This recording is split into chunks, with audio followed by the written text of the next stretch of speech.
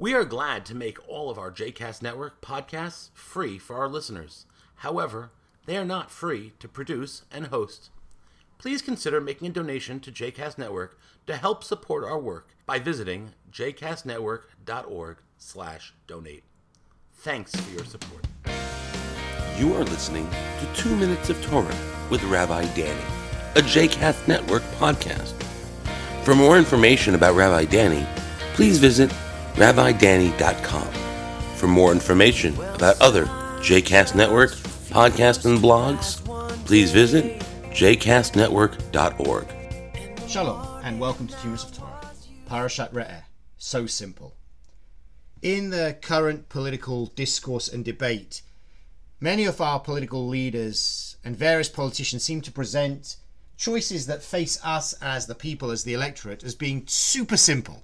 It's really easy. It's us or them. It's either this or that. And they leave no room for any grey in between, presenting us with what seem like obvious choices that how could we refuse this or how could we say no to that for issues that we know are far more complicated and far more complex.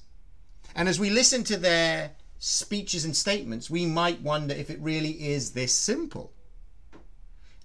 And yet, when we go back to this week's Torah portion, we can see the beginning of Re'eh with Moses seeming to offer a similarly simple choice. See, this day I set before you blessing and curse. Blessing if you obey the commandments of Adonai your God that I enjoin upon you this day, and curse if you do not obey the commandments of Adonai your God, but turn away from the path that I enjoin upon you this day and follow other gods whom you have not experienced. It seems simple. You have a choice, blessing or curse. Who on earth is going to choose curse? And the only thing you have to do to receive the blessing is to follow God. What could be simpler?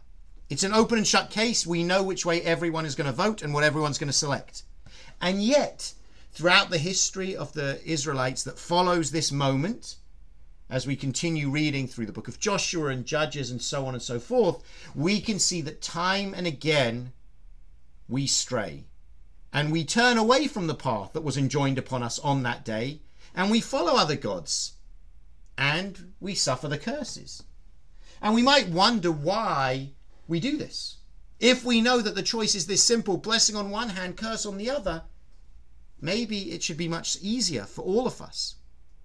But perhaps that's not the way that we people are designed or programmed to work.